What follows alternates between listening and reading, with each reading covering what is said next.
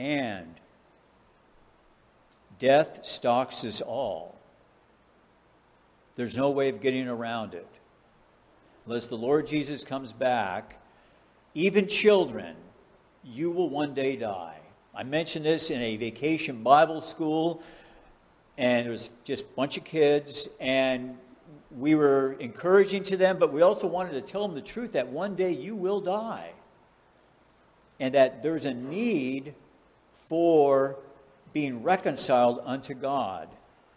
But if our nature remains unchanged, if our record in heaven remains unchanged before God, God's wrath and just punishment will fall upon us. Therefore, our illness, our snake bite, if you will, is mortal. It's extremely dangerous. That's the first point. And you may say, well, this isn't very good news. Well, you have to tell, as ministers, you have to tell the bad news before you get to the good news. Or, so to speak, you have to get people lost in order for them to get saved. And you may say, well, I'm a Christian. There's nothing wrong with the gospel, because now I get to bring the second point is, and that is God has planned our rescue. He has planned our rescue. God himself planned the solution in Numbers chapter 21. Not Moses or the people or the prophets, but God who is rich in mercy. Rich in mercy. Again, I brought out so many illustrations to where God showed such grace to the people in spite of the fact that they had sinned and continued to sin against God. And so to speak, just raised their fists in the face of God, daring him to judge them. And the way they complained against God and against his appointed authority. But I want you to notice that in the Numbers 21, God appointed one solution for their sin. The symbol alone could not save, but the people afflicted must look in order to be healed. Now, the power is not in the people, and some would say the power is not in the bronze snake, and it's not. It's in the very God who gave that solution, that one solution for the salvation of their bodies. The gospel application is God so loved the world that he gave his only begotten Son. Think about this for a moment. God has given his only. There's no other sons. You may say, well, I'm a son of God. It's only by adoption through Jesus Christ. But remember that. God has only sent one representative. It's not Muhammad. It's not Buddha. It's not Joseph Smith. It's not the Pope. God has sent his only begotten Son. His only, none other, begotten, proceeded from the Father, of the same nature as God the Father. He sent his only begotten Son, that whoever believes in him, whoever receives and rests upon him alone, has eternal life and shall not perish. Only one way. God's only way. But remember, as in the Numbers passage, it took faith for the people to believe that word from Moses to look to the bronze serpent. Same thing with us. Saving faith is a gift from God. And who is the object of that faith? Well, it's not a bronze serpent, and it's not our free will. It is Jesus Christ, God's only begotten Son. Man did not come up with this remedy. In fact, man has invented many cures for his sin, and they don't work. Your good works cannot offset your bad works. I was talking to a fellow. My wife and I walk every night, and we go down our main street, and we've got to know a few people there along the way, and so they know we're Christians. And the one fellow was telling me that he's planning on getting to heaven by keeping the Ten Commandments. And so I said something that shocked me. I said, no one is going to go to heaven because they keep the Ten Commandments. There's only one, that's the Lord Jesus, who kept the law. I said, but we cannot have any hope of making it to heaven just because you think you keep the Ten Commandments. I told him, you probably don't even know the Ten Commandments. I didn't want to get in a fist fight with the guy. But the bottom line is, when I told him that, he was shocked. He says, the Ten Commandments can get you to heaven? I said, no. You can't be your own Savior. Only Jesus can save. So therefore, man has come up with a lot of different ideas. It's always the good offsetting the bad. Well, please tell me the good that you're doing that offsets the bad. We don't even do that in our own country, in America. I'm sure you do it here in Canada. If a man is guilty of murder, the judge doesn't say, well, on the fact that you have done A, B, C, and D, we're going to let you go free. That would be unjust. You see, the good doesn't outweigh the bad. The bad is bad. Man cannot come up with this cure. If the people in the desert ignored looking to that God-ordained command to look at that serpent, they would have died.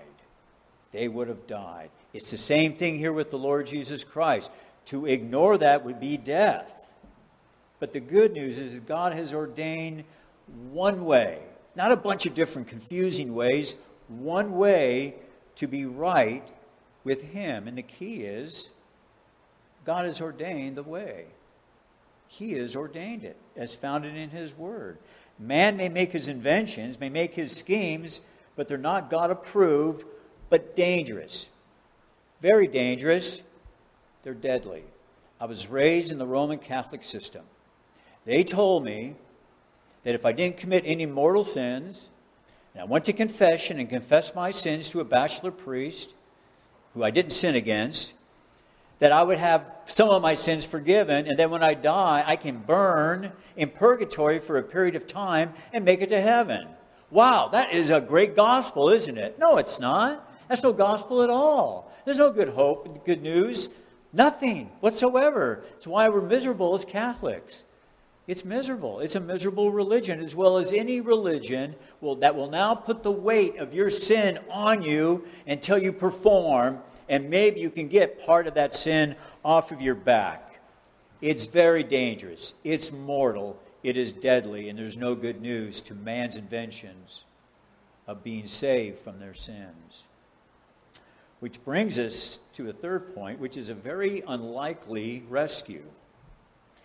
Just as it appears unlikely that a bronze snake on a pole could heal the rebels, that's what they were, rebels, one man dying about 2,100 years ago would appear equally unlikely to do anything. I'm going to speak as a fool for a while here. Forgiveness of our sin in Adam and the cartload of our abominations, and one man just dying 2,100 years ago is going to take care of that? I mean, consider our sins. Our lies, our sexual impurity, our murderers, our ignoring the worship of God, profanity, taking God's name in vain, disobeying our parents, drugs, drunkenness, homosexuality, and one man is going to atone for that particular sin. It would appear to be very unlikely that this could happen.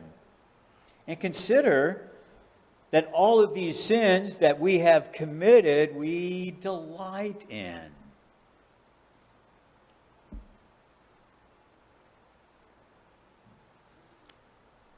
How can it be that one man can cover those sins before a good God? And consider this as well when we talk about our sin.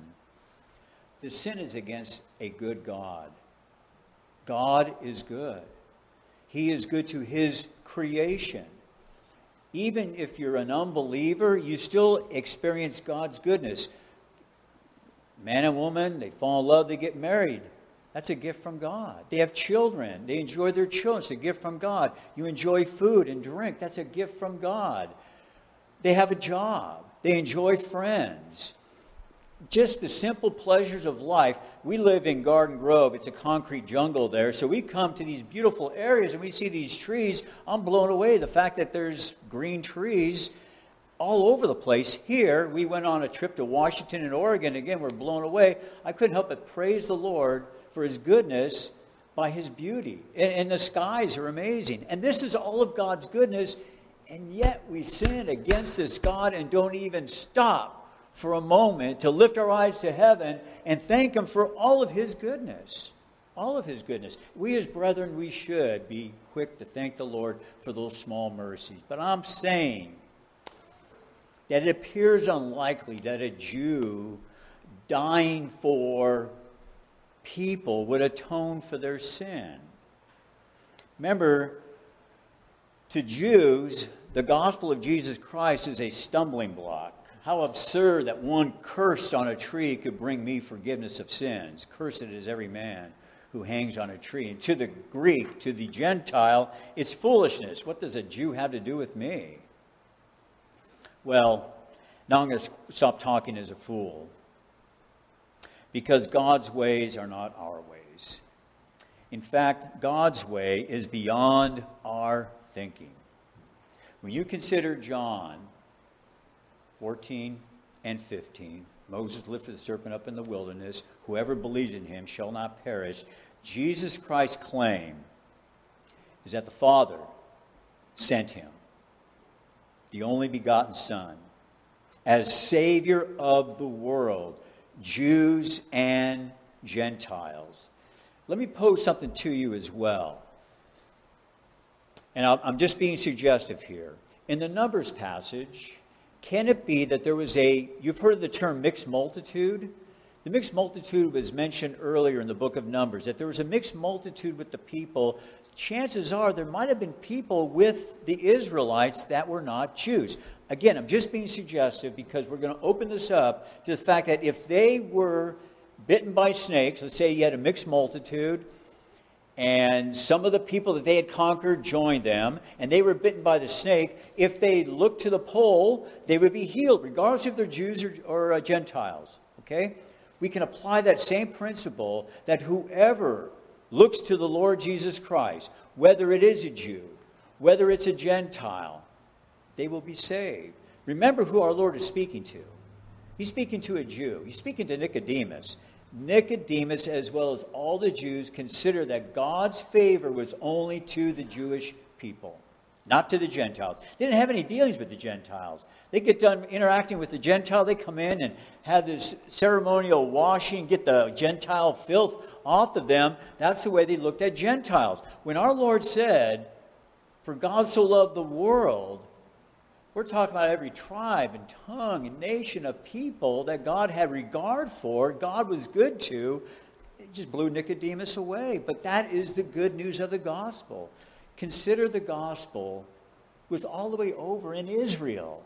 It comes all the way over to us here in America 2,100 years or 2,000 years later. It comes to us. We believe this holy gospel. It is so unlikely that we would all congregate together on a Sunday evening to praise the Lord because he has saved us and we desire our children to be saved. They're here. Visitors come in. Here, they want to be saved. It is so unlikely.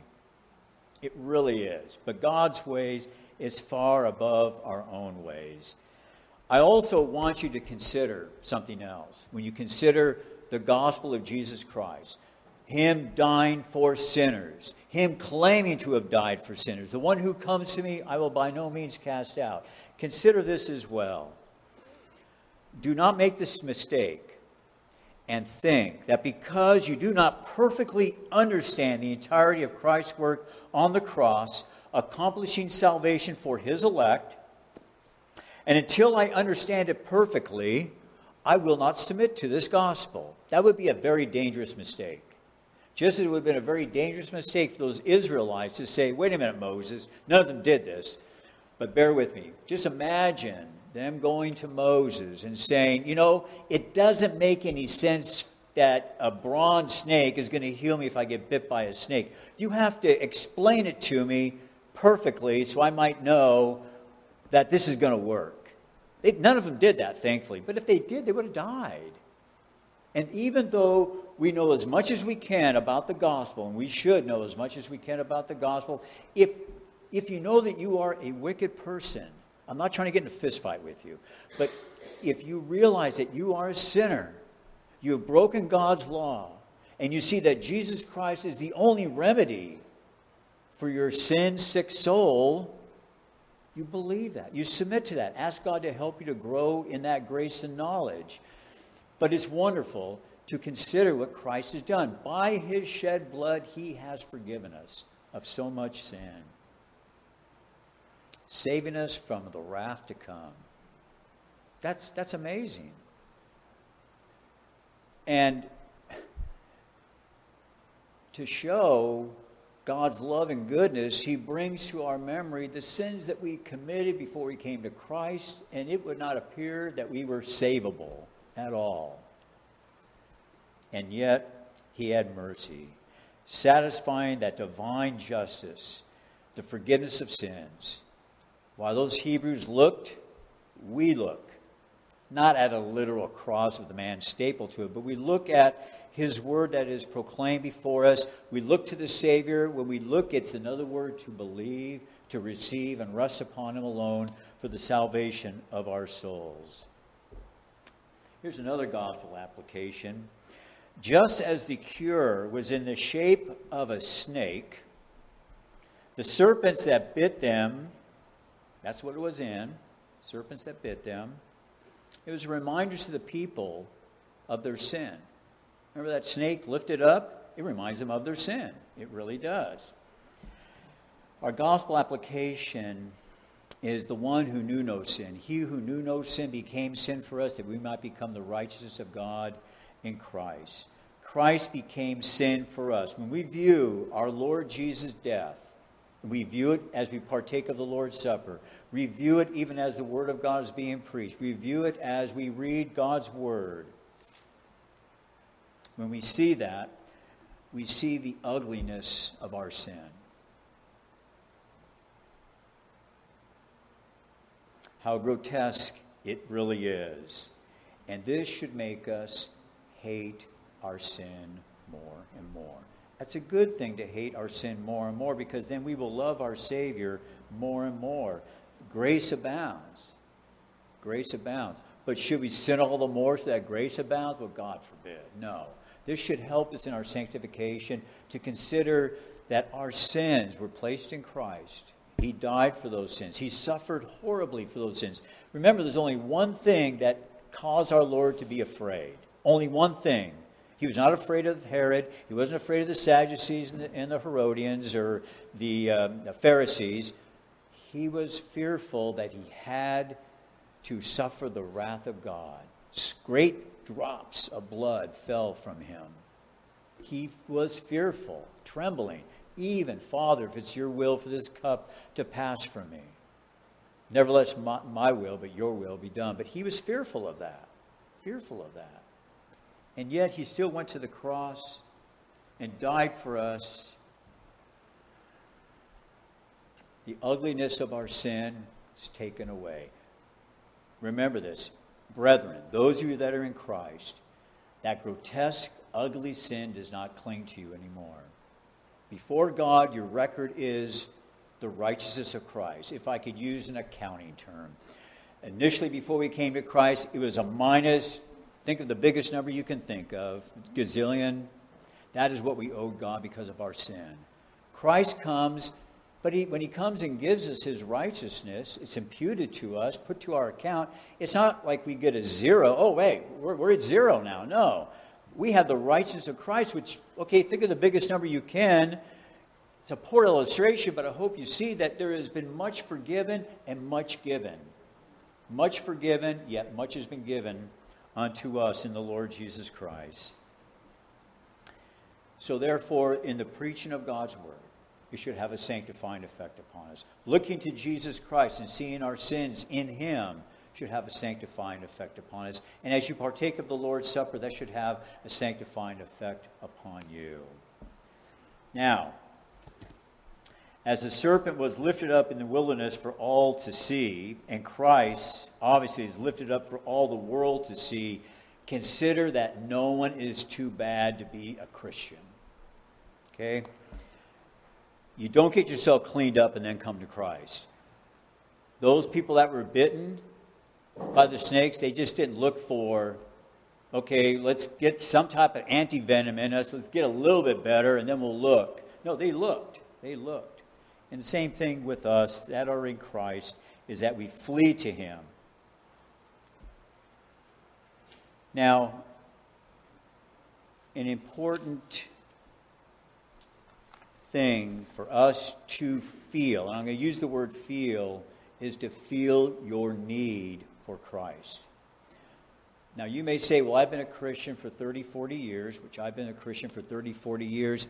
Does that mean that I don't see my need for Christ on a daily basis? That would be wrong. I see my need for Christ every day because I sin. And I sin against great light. I should know better when I sin. And so it is to help us in our walk with Him. Next, we see grace here. The serpent on the pole was least expected. No one, if you ask the Jews what you think you're going to get from God, the snakes would have been removed, but they would never have imagined a snake on a pole, them looking on that snake on the pole, would have delivered them from some great salvation, of being saved from being bitten by these snakes. So remember that when we're least expected, when we heard the gospel come to us, it gave us relief. But before the gospel came to us, the law came to us and condemned us. And therefore, we were under a great load of sin and condemnation. And for me, I'll just speak for me personally, I had no hope of being saved.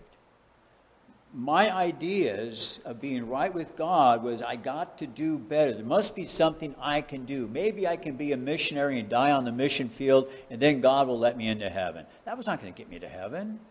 But what God was doing was just showing me that I had no hope in myself whatsoever.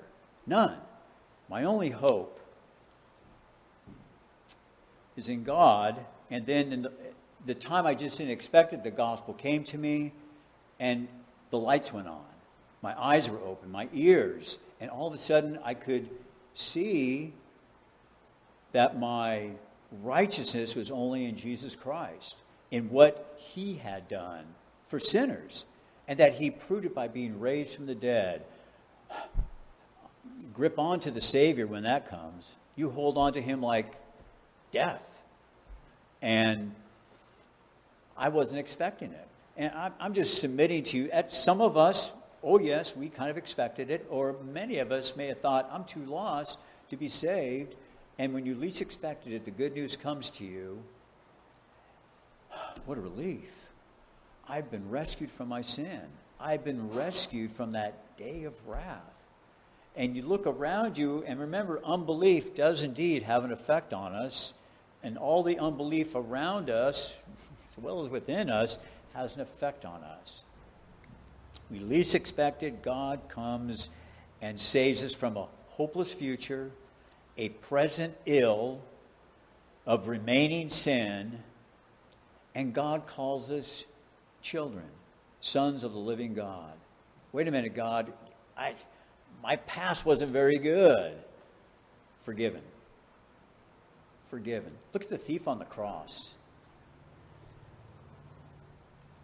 All he knew was that Jesus didn't deserve to die. He deserved to die. He probably heard of Jesus, and that's why he said, Lord, remember me when you come into your kingdom. And I love what our Lord said, because it says it to us. This day you will be with me in paradise. When you get ready to close your eyes, I would submit to you that it would be appropriate prayer from the heart. Lord Jesus, receive me. Remember me in your kingdom as you close your eyes in death. And I have a sneaky suspicion what happened to Stephen will probably happen to us. Stephen was a Christian, and he died. He saw the Lord Jesus as the Lord was taking his soul out of his body. Comfort for the Christian. We have something that the world knows nothing of, my brethren. That is with peace with God, forsaking of the sin, embracing the Savior. And I would submit to you that there is going to be a temptation, especially young people here. Please hear me on this. I've been a pastor and a Christian long enough that I've seen young people who made a profession of faith in Christ and they fell away. So hear me on this. Hear me, kids. Please hear me. And hear me all. Hear me all. Do not seek other remedies for your soul. Do not seek any recipes for your soul. Do not seek any Savior for your soul, but Jesus Christ and Him alone. Please hear me on this. Do not go back to Rome. I've had too many people that profess faith in Christ and they went back to Roman Catholicism, or they just went to be an atheist or an agnostic, and they can't even be found in a church anywhere. More than I can number, so much so I'm holding back the tears. It's horrible how many have fallen away. My dear brethren, don't look for other saviors. Don't look to your goodness. Don't look for another gospel. Remember those Hebrews? They just looked for one recipe, one remedy for their survival, the snake. Us, we look to Jesus Christ and Him alone. Do not be tempted to go after other remedies. Whatever God has not commanded, don't even give it a glance. What God has commanded, listen to these words. That whoever believes in Him should not perish, but have eternal life. For God so loved the world that He gave His only begotten Son, that whoever believes in Him should not perish, but have everlasting life. For God did not send His Son into the world to condemn the world. The world is already condemned. But that the world through Him might be saved. That gives hope for every nation, every tribe, every tongue, every person. No one is too bad to be saved by the Lord Jesus Christ. So when we take a look at John chapter 3, as I want to conclude now, we see our Lord stressing to Nicodemus, who was a teacher of Israel, the necessity of the new birth. And yet the poor man never got it. But you know what? I think he did later on. He did ask. He and Joseph of Arimathea asked for the body of our Lord. I would say that took grace. That took faith. And I'm just being suggestive here, but I'm strongly suggesting to you that Nicodemus look to that one. In spite of the fact that here, Nicodemus was confused. We don't hear anything at all about him until later on. I find that interesting. But I just want you to see here that our Lord dealt graciously with this teacher of Israel. He could have just stopped teaching, saying, you should know better, I'll see you later, bye. Or he could have treated him like he maybe treated some of the Pharisees and the Sadducees and just gave them law and turned and walked away. But he didn't. He told them, remember Numbers 21? He didn't say Numbers 21, but remember the serpent that was lifted up in the wilderness? Do you remember that one, Nicodemus? Yeah, I think I do. And what did the people do? They looked. Were they healed? Yes. Okay, I have your attention now. God sent a remedy. He has sent a remedy in me. Look to me, and you will be saved from your sins. Nicodemus had to come under conviction of sin. But look at how our Lord dealt with him in such a gracious way, how He's dealt with us in a very gracious way. He has caused those words 2,000 years ago to be frozen on paper, and we have it right here, and we get to read it. We get to read it. Before the 1500s, before the printing press, we didn't have Bibles. It was usually chained to some church building, and people, all they had was the preaching of the Word of God on Sunday. They were not able to read their Bibles daily like we can now. It's a wonderful blessing and a wonderful mercy that the Lord has given unto us. So, he who believes in Him is not condemned. So we take comfort in knowing that the Lord Jesus Christ is the Savior of His people. He's also the head of this church. That's a comfort to us as well. Not a man. It's not Pastor Butler. It's not me. It's not anyone that fills a pulpit. Regardless of what that man in Rome says, these men are not heads of the church. Jesus Christ alone is the head of the church. Jesus Christ alone is the Savior of the church. Jesus Christ alone was raised from the dead. And you know what His command is to us? Even as believers of 10, 20, 30, 40, 50, 60 years, He says to us, look, believe upon me. Believe upon me. and we will have joy unspeakable. Amen. Let's pray. Our Father, we thank you for your Son, your only begotten Son. We give you thanks that you've given us eyes to see, ears to hear. And we give you thanks that you've granted unto us mercy. You've not given unto us what we deserve. You've shown great grace and mercy unto us. Be gracious to this assembly. Save the children. Sanctify your people. Be gracious to Pastor Butler and his family as they head on their vacation. Be gracious unto them and give them a good time and preservation and bring them back safely. And guard this pulpit while he is away. Have mercy upon us. Grant unto us a blessed rest of this Lord's Day as we remember our Lord Jesus' resurrection from the dead. We give you thanks. We bow before you. We love you because you have first loved us and sent your Son to be the propitiation for our sins. And we pray in Jesus' name, amen.